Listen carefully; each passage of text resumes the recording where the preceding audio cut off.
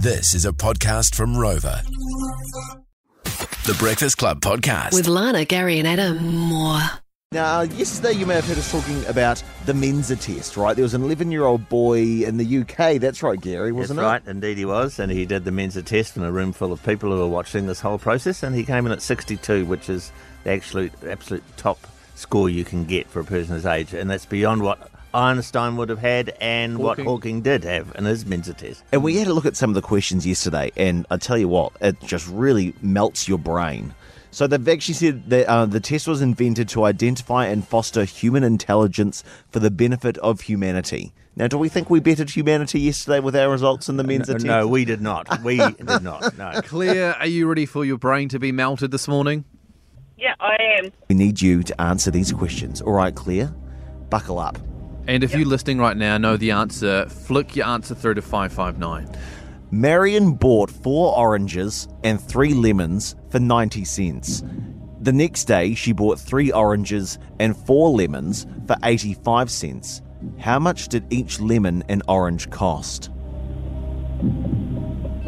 How many oranges and how many lemons? 4 oranges on the first day, 3 lemons on the first day. Second day, 3 oranges and 4 lemons.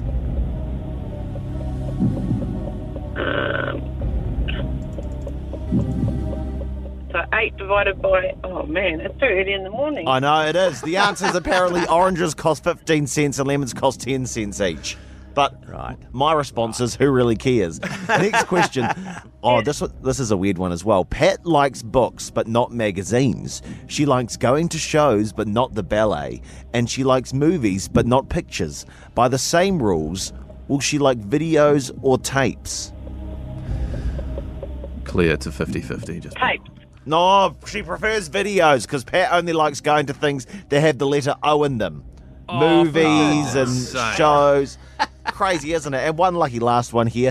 Which of the words below is least like the others? Another multi-choice one for you. The difference has nothing to do with vowels, consonants, or syllables. More, pairs, as in P-A-I-R-S, itches, and zipper. Bitches. Zipper. Now, I'll tell you why. Claire. This hasn't been good for your self-esteem, but the answer is zipper because the others can be rearranged to name cities, Rome, Paris, and Chester, as in anagrams. You see, this is insane. Nobody can answer these questions, Claire. Don't feel bad about this. This is insane. How did that 11-year-old boy get 62 when we can't even get one? unbelievable, eh? So, Speedy, are you looking at this exam from a website, these questions? Yeah, if you just Google Mensa test, there's a whole heaps of them online that you can do. But if you are struggling with your self-esteem at the moment, I'd suggest maybe not doing that. Hey, Claire, thanks for playing this morning. Thank you very much. Lana, Gary and Adam. It's the Breakfast Club Podcast on More FM.